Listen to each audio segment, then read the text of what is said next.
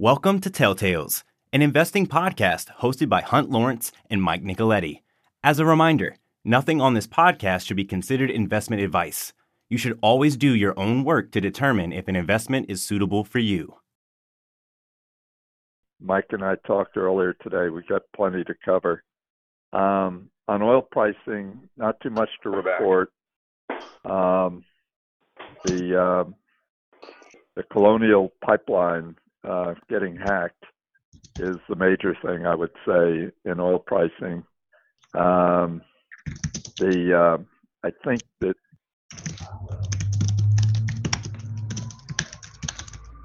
North Carolina and whatnot will continue to increase. I hope they can get most of the system up by the end of the week. Shortages of gasoline, diesel, jet fuel, which gets bashed in the system. It's a huge system. They will continue to be short kind of indefinitely, because when you miss 6 or 7 days or 8 days or however much it'll be down, there's just no way to make it up. That means prices for gasoline, diesel, jet fuel will be higher than they otherwise would be.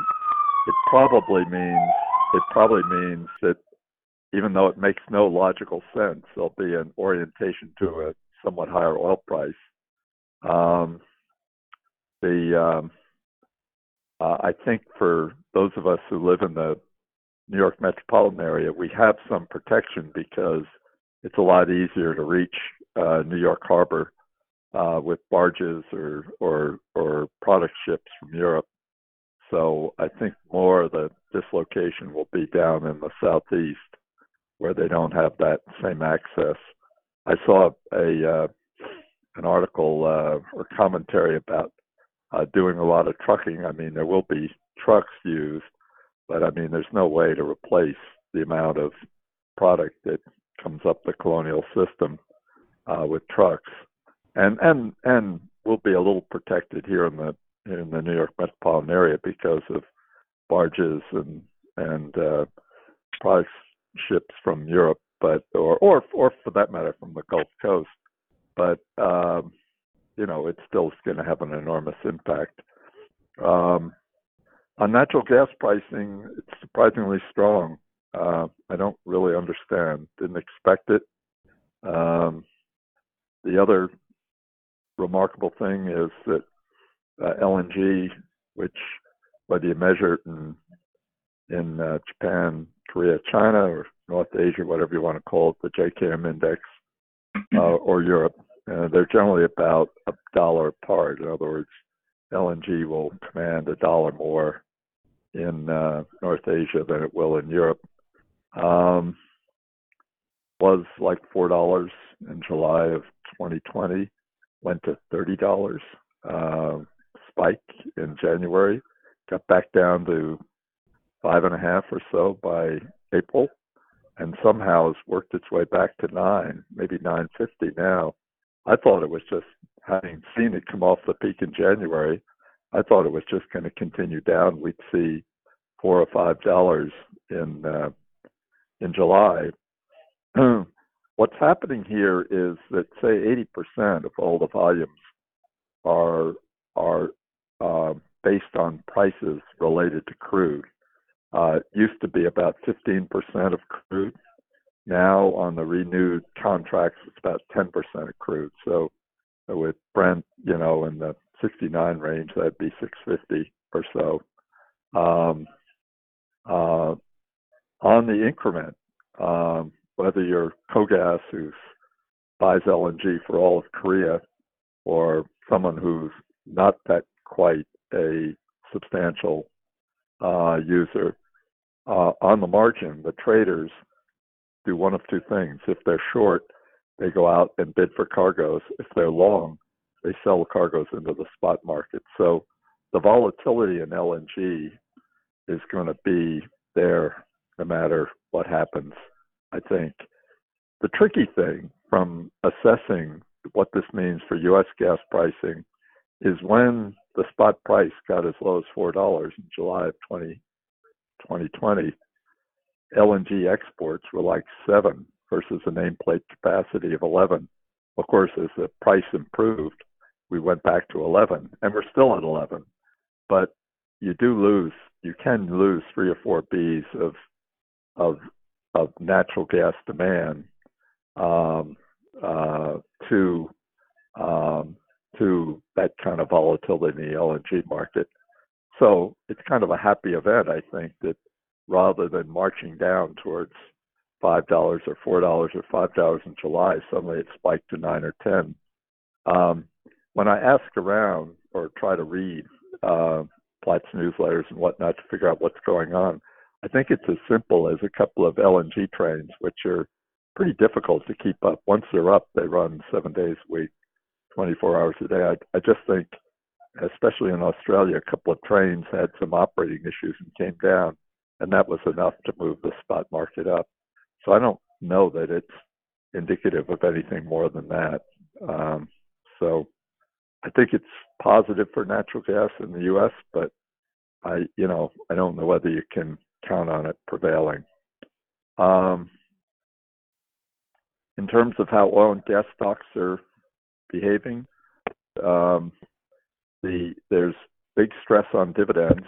EOG did an extra dollar dividend. There's kind of a discussion going on with upstream companies that have their debt down to like 1 year of cash flow, where the right dividend is to manage your dividend so it goes up, say, 8 or 9, 10% a year, or should you do that plus do a special dividend? I personally think the special dividend is not the way to go. That's what Devon calls or Pioneer calls a variable dividend. I think that's a cop out. But EOG, who has been specialized in keeping their capex at 2/3 of their cash flow, and what capital markets want to see if you're going to increase your dividend 8, 9, 10% a year, they want to see you being able to increase your unit production. So by that amount, that compound rate. So if you're only spending 2/3 of your cash flow and trying to get something approaching 10% production growth, that is very, very, very high performance. That'll put you certainly in the top quartile, maybe higher in terms of performance of everyone operating upstream in the U.S. But those clearly are the companies you want to own. They trade at a premium, but that's where you want to be. You may see a spike if you're in a company where debt is 2 or 3 times cash flow, and because commodity pricing has improved for oil and gas, they go up. But the place, if you want to buy one of these companies and hold it through the cycles, you want the one that has the debt down to 1 times cash flow.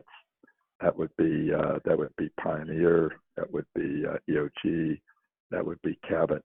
The others, which have a little more, close to 2 times, would be Diamondback, Cimarex. Magnolia's kind of on the fence, but doesn't pay a dividend yet. Antero's made enormous progress getting their debt down, had a fantastic first quarter, but they're still a ways away from 1 times. EQT's kind of in the same mode. So will you get these cheaper because oil pricing is going to go down or gas pricing is going to go down? Maybe. But I'm pretty well through the first quarter reports, and everyone did pretty well. Mike and I plan for the foreseeable future to cover 2 companies. I want to cover 1.5 companies today. I spoke about Goldman Sachs last week. I don't have too much to add to our discussion of Goldman Sachs. However, very interesting thing happened this week, or was reported this week. The Malaysians, where it was just embarrassing. Goldman Sachs, was kind of found to be colluding with this crook from Malaysia, and it wound up costing Goldman Sachs reputation and $5 or $6 billion settlement. The government of Malaysia sued J.P. Morgan and Deutsche Bank for a lot of money. I mean, you can put any amount in the suit you want, but for $25 billion. So it wasn't just Goldman Sachs that, was misbehaving with these people who purported to represent the government of Malaysia, but then took the proceeds and bought, large ocean-going boats and jewelry and paintings and whatnot. So not so good for J.P. Morgan and Deutsche Bank. Not to say that that makes Goldman Sachs' behavior here acceptable, because it wasn't. And if you read Goldman Sachs' CEO letters, I mean, they just feel that this is something that never should have happened there. Plus, it was pretty expensive to settle, but it is behind them. On CarMax, I discussed last week, I spent some more time looking at CarMax, and really it's done well. But there's no question that Carvana and the other used car operations that say ordered over the internet will bring it to your driveway. A car, if you're buying a car, if you want to sell your car, tell us over the internet the model and send us some pictures, and we'll send someone to pick up the car with a certified check. CarMax has to deal with this, and I think as CarMax does that, I think they'll be fine. In fact, as the virus becomes less prevalent, I think there will be a tendency for people to want to go look at a few cars rather than buy one over the internet. But they're also, to compete with competition, to protect their market position, I think their margins will be somewhat lower. So I see CarMax, if I had to guess, having kind of flat cash flow. Now, they do retain an awful lot of cash flow. I mean, their pre-tax, pre-interest cash flow, or EBITDA less capex, is regularly running in the 800 or 900 million range. It's pretty darn good for a company that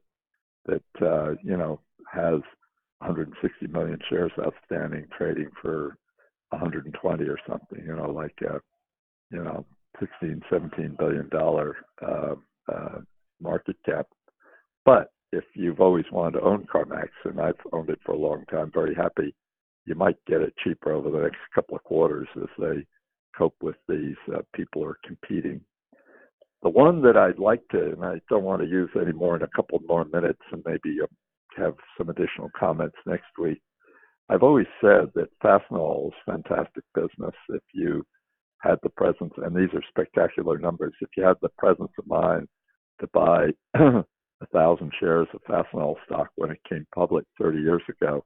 You now have, between dividends and current value of your stock, you now have about $6 million. In other words, $9,000 turned into $6 million.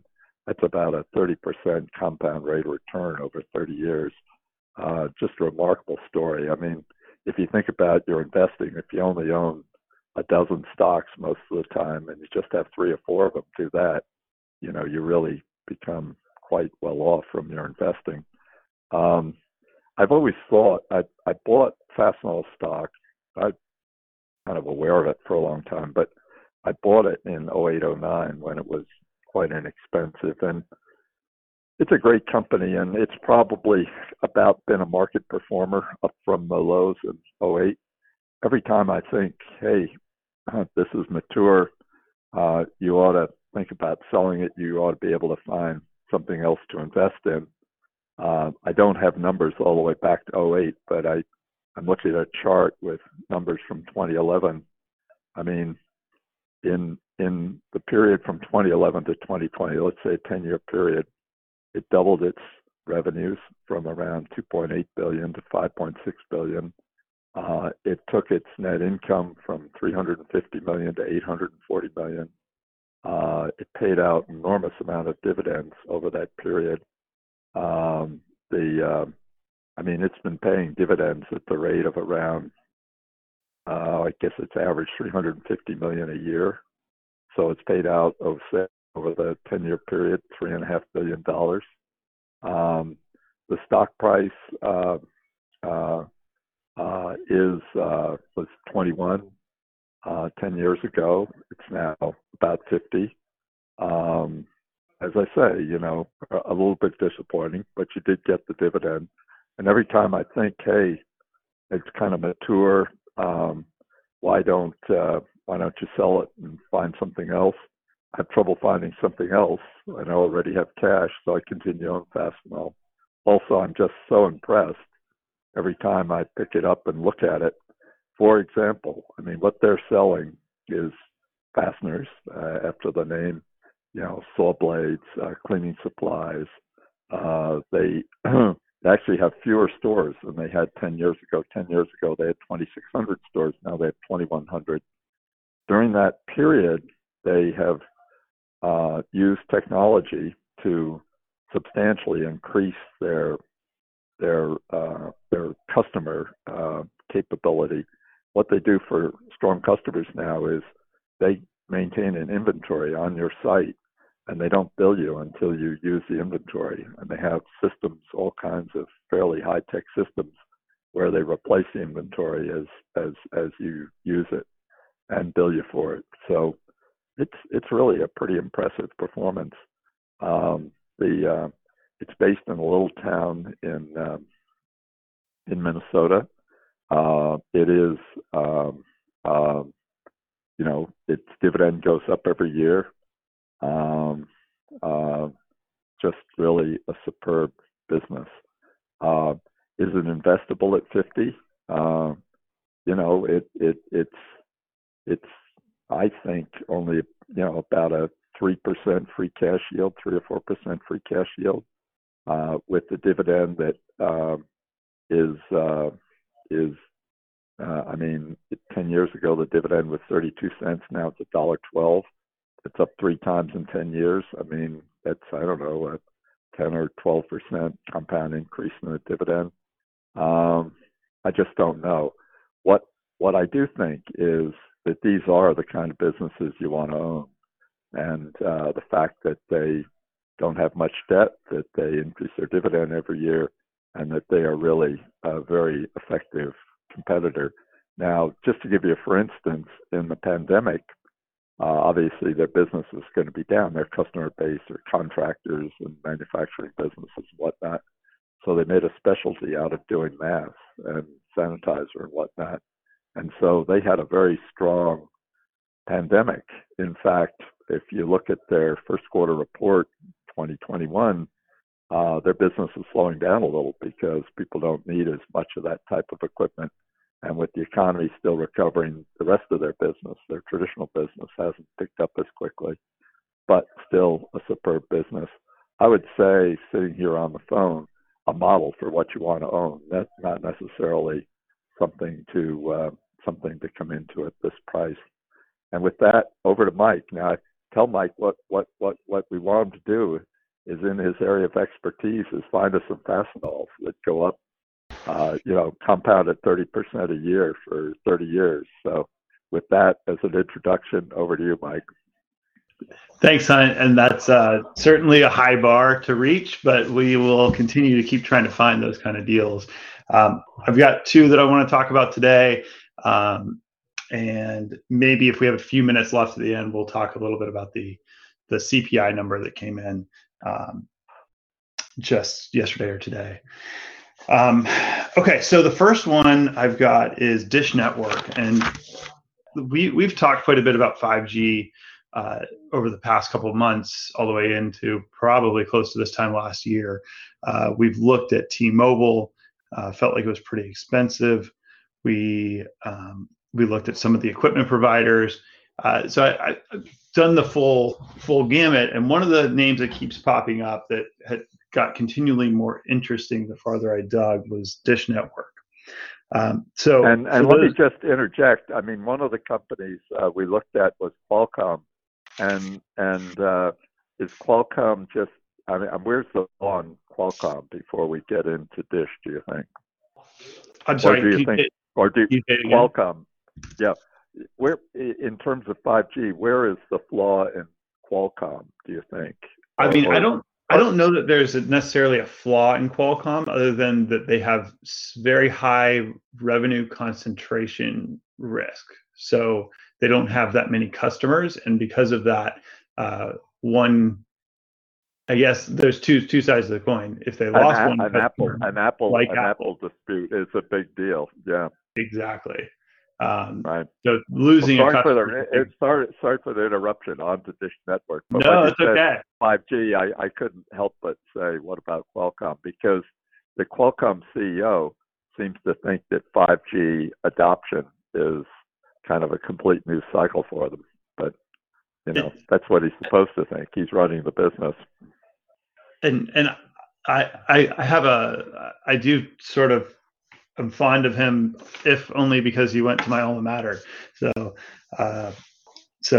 yeah, so I'm a big fan of Qualcomm. I have not pulled the trigger as far as owning shares myself, but they're based here in San Diego, so I know a handful of people that work there.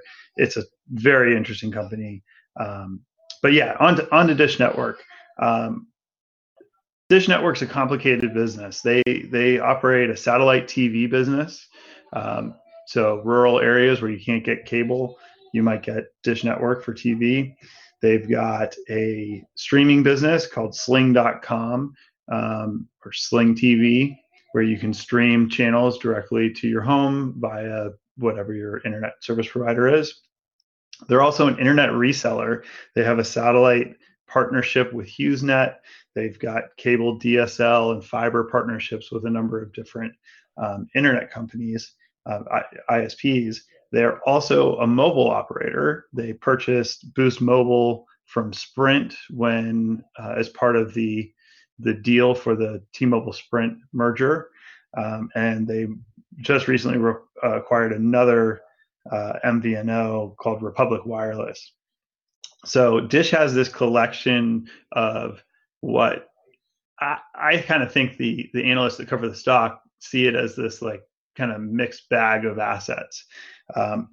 And I'm going to go through kind of what their strategy is on 5G and try to make sense of it. And I kind of think it makes sense of the rest of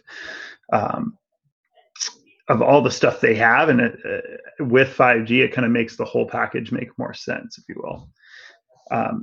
So it's no secret that Dish has been acquiring spectrum. They're one of the largest 5G spectrum holders. They have some reportedly very high quality spectrum for the purposes of long distance, being able to space out your towers and have high throughput.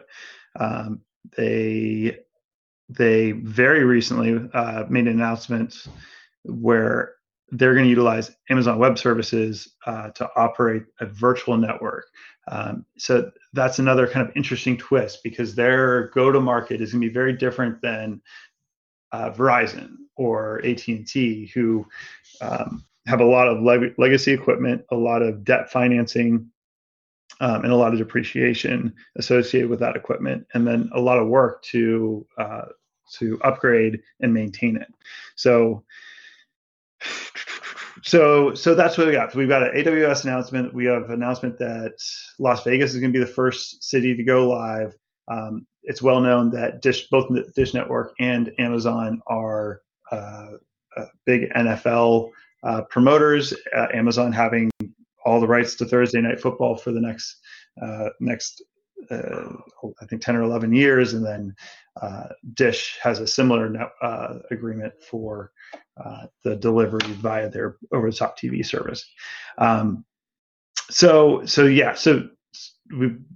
that Las Vegas. What is over the top? What is that? What they call Sling TV?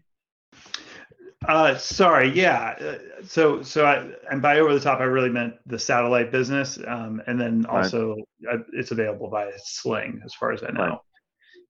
Right. So how is Sling TV delivered? Good question. So it's delivered over the internet.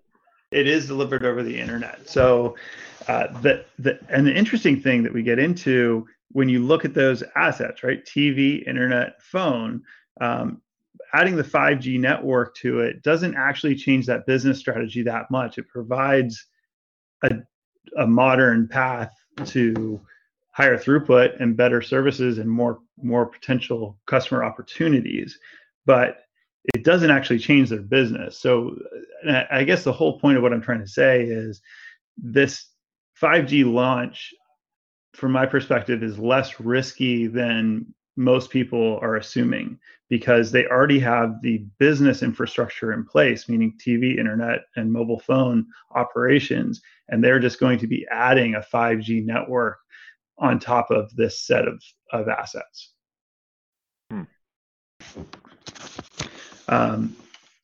Isn't there, I've got to get myself up the curve on Dish, but isn't there a founder here who's kind of a kind of I'll go my own way kind of entrepreneur? Yeah, Charlie Ergen, I believe is his name. Right, right.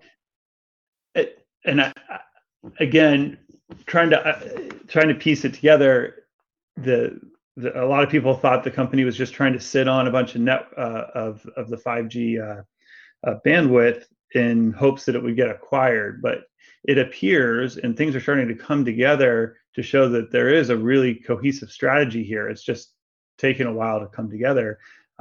Maybe, hopefully, strategically, some of it by chance, but certainly this Amazon partnership has the potential to really make them have a competitive advantage from the network operations perspective, which there's a tailwind here too, because the FCC wants a fourth player. Part of the deal for the T-Mobile Sprint merger was that, well, first of all, that Sprint would sell Boost Mobile to Dish and allow Boost Mobile to run as a mobile virtual network on top of the T-Mobile network, but also was that Dish was given additional time to extended the time to build out their global 5G or national 5G network. So there's a lot of people that want them to succeed. Competition is relatively tight, but with just 3 players, I think there's more than enough opportunity.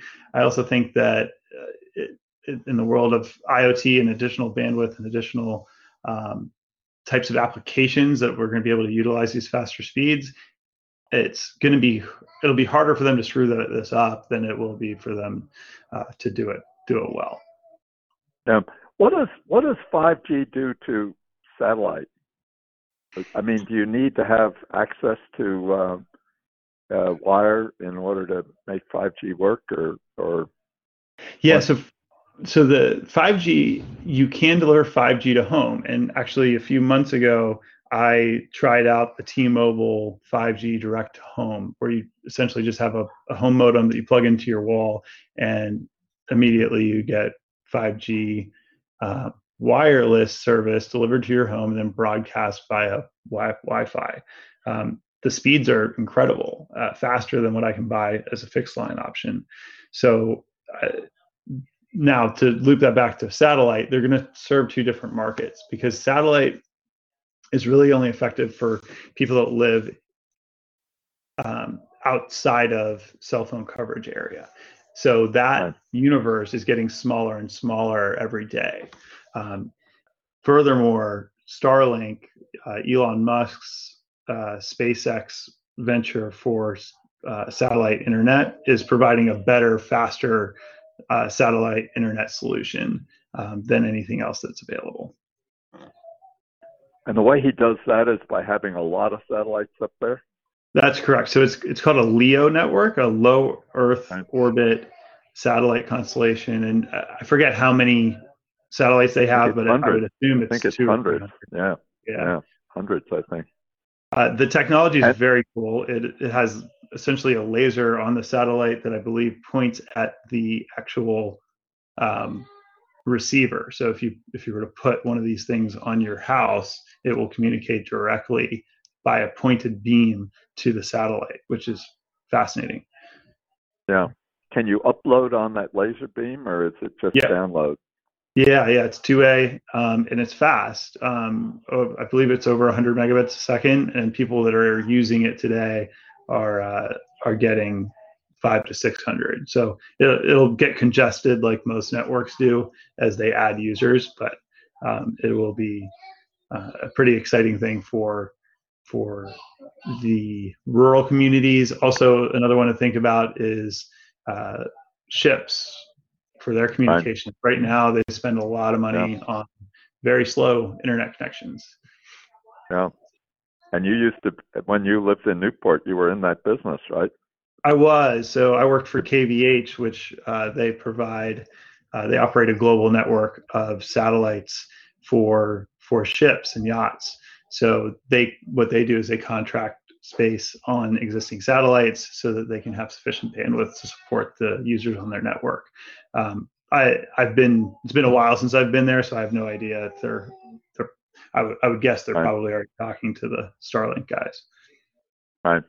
Right. Okie doke. Well, we've run out of runway without hearing your second one, but I only had one new one this week too. Thank you for joining us this week. Please tune in to us again next week as we'll be back on Wednesday. As a reminder, nothing on this podcast should be considered investment advice. You should always do your own work to determine if an investment is suitable for you.